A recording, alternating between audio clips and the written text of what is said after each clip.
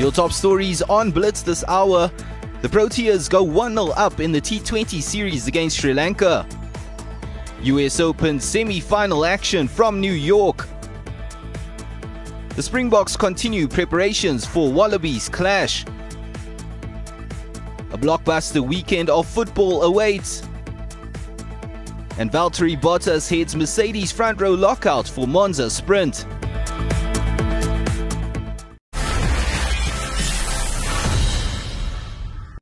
The Proteas switched into T20 mode with their ODI series loss to Sri Lanka fresh in their memory, but there was no time to dwell on that loss with the T20 World Cup looming on the horizon. The Proteas opted to bat first and got off to a good start in Colombo. Quinton de Kock and Reza Hendricks laid a good foundation up front with an opening partnership of 73 runs. De Kock was the first to depart as he was caught by Charith Asalanka on 36 runs. But Hendricks followed him to the dugout just a few balls after Aiden Markram had joined him at the crease. Heinrich Klaassen's innings was short-lived as he was caught LBW by Mahesh Tikshana. Markram and David Miller then kicked into gear for South Africa as they began to pile on the runs. Markram was the pick of the South African batsman, amassing 48 runs from 33 balls, despite only hitting 1 4 and 2 big sixes. His innings eventually came to an end as he swiped at a wide ball, falling agonisingly short of a fifth T20 half-century. Miller was eventually dismissed for 26, and Dwayne Pretorius and Kagiso Rabada saw out the remainder of the innings, with South Africa ending on 163 for 5. Sri Lanka's run chase got off to a steady start before a couple of wickets tumbled in quick succession. Avishka Fernando was run out by Anrich Nortje on 11, with a direct hit catching the opener just outside the crease as he scampered for a single. Proteas standing captain Keshav Maharaj then claimed his first T20 wicket with his first ball in the format as he dismissed Bhanuka Rajapaksa for a golden duck. Dinesh Chandimal stood resolute for Sri Lanka as he made good pace on his way to a half-century. Chandimal was nearly dismissed on 44 as bottom edge escaped the gloves of Quinton de Kock. Bjorn Fortuin then broke the third wicket partnership as he bowled Dasun Shanaka to claim his first wicket of the evening. For a second time, Chandimal was dropped as Heinrich Klaassen misjudged the ball on the boundary ropes. Pretorius finally picked up a wicket as Wanindu Hasaranga was caught by Hendricks at long off. Heinrich Nortje struck with his first ball of his third over, bowling Dhananjaya De Silva out for 1 run. Despite Chandimal's efforts, the required run rate slipped away from the hosts. Chamika Karunaratne put up a spirited fight at the death as he scored 12 runs off Rabada's final over.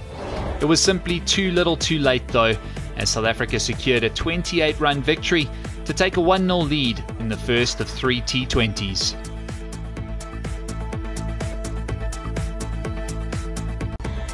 The Proteas take on Sri Lanka in the second T20 of the 3-match series. Catch the action live on SuperSport. Zimbabwe will be out to secure their first ODI series win over Ireland in 5 years when the third and final game gets underway. Catch it right here on SuperSport.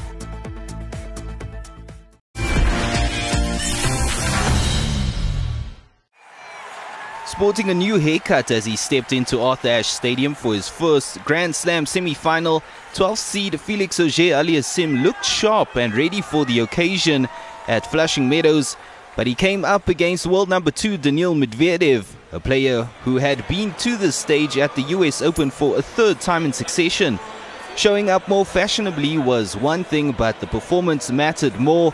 The sharpness of greater importance came courtesy of Medvedev, relishing the challenge of the 21-year-old on the other side of the net. On one of his favorite courts, the breakthrough moment came 7 games into the match that put the Russian on course to taking the first set, one from which he did not veer to take it 6-4. It was a big occasion for Auger-Aliassime. He came to the party late though. The Canadian put the deficit behind him as he aimed to level the match, and 6 games into the second set was a break up. However, at 3-5 down, Medvedev saw a window of opportunity but went through the door. A break back, and with interest gaining another the next time he received. Part of 4 straight games in the second seed's favor to seal the second set after 12 games. Auger-Aliassime stopped the streak to open the third set. However, what followed was a run of 5 games in favor of Medvedev, with another 2 breaks to his name. Relentless, as in the space of 3 years. It is Daniil Medvedev to his second US Open final. 6-4, 7-5, 6-2. History beckons in an all-teen US Open final as Emma Raducanu takes on Leylah Fernandez, and you can follow it all live on your World of Champions.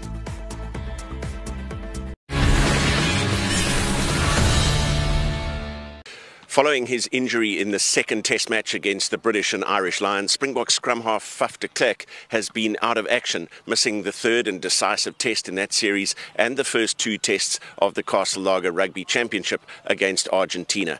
But now he's back, fit and ready to play against Australia in the Gold Coast on Sunday. Yeah, obviously it was a bit frustrating watching the boys train and play and missing out on those games, but I think it was sort of good for my body just to recoup a bit, and the injury is doing really well. I think we had all my trust in the medical side of things, and I just followed with the advice that they were giving me, and yeah, they got me back nice and quick, and had a great week this week, training really hard. Last week also very tough, but it was great to get the body going again, and yeah, feeling a really good place now. Herschel Jantjies is also back from injury to take up his place on the bench, meaning that Kobus Reinach, who started the last 3 test matches for the Springboks, is outside the match 23.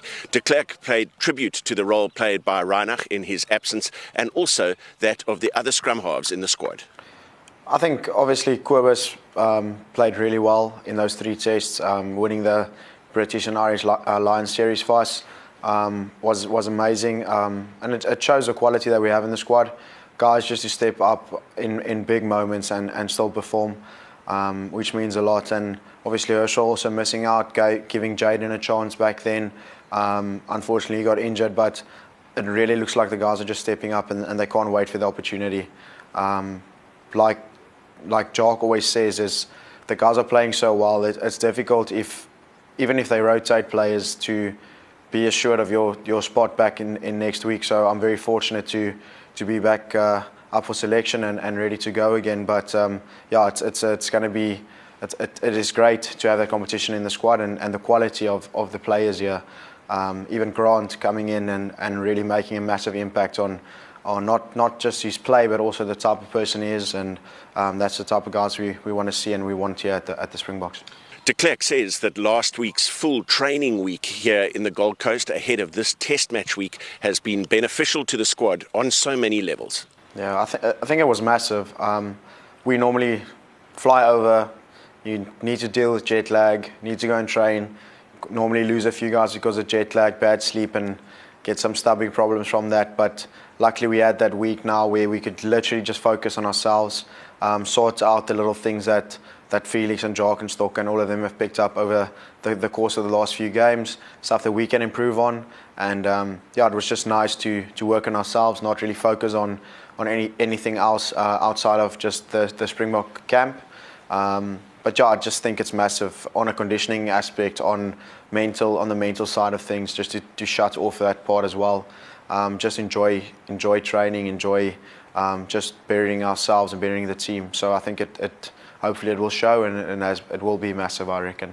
The Springboks have not won a test match here in Australia since 2013. So de Klerk says despite their recent losses to the All Blacks, you underestimate the Wallabies at your peril. I think that's the challenge with them. Obviously, if you just look at results, you're probably going to say they've been struggling the last few games. But if you watch all their games, they're very close to being a very, very good side, and very close to beating the top side. So that's a challenge for us, is to know what challenge lies ahead of us, and we've traditionally not played really well in Australia, so that's something that we need to get across and make sure that we really focus for this one, because if they turn it up and you're not ready, you're going to get a hiding for sure. A Sunday double-header in the Castle Lager Rugby Championship sees the All Blacks tackle Argentina before the Springboks do battle against Australia. The action is live on your World of Champions SuperSport. With the 2021 Colin Currie Cup crown there for the taking, Vodacom Bulls director of rugby Jake White has revealed his final matchday squad. One he hopes will do the business against the South Sea Sharks. It's almost the exact same starting 15 that ran out last week in the semi-finals against Western Province. Except this time around, there's no Johan Goosen and there's no Skalki Rasmus. Goosen misses out on the final having tested positive for COVID-19, but Erasmus can still feature. He starts on the bench, replaced by Joe van Zyl at hooker. Chris Smith is the only change in the back line, replacing Goosen at 10, joining forces with Zach Berger. Lionel Mabu and Harold Foster maintain their midfield partnership. The ever-deadly trio of Madosh Tambwe, Cornel Hendricks and David Creel complete the back line. It's a replay of last season's final, with the Bulls out to do the double in their own backyard. The Vodacom Bulls and the South Sea Sharks will battle for glory in the 83rd Currie Cup final. You can catch the action from Loftus Versfeld live on your World of Champions SuperSport.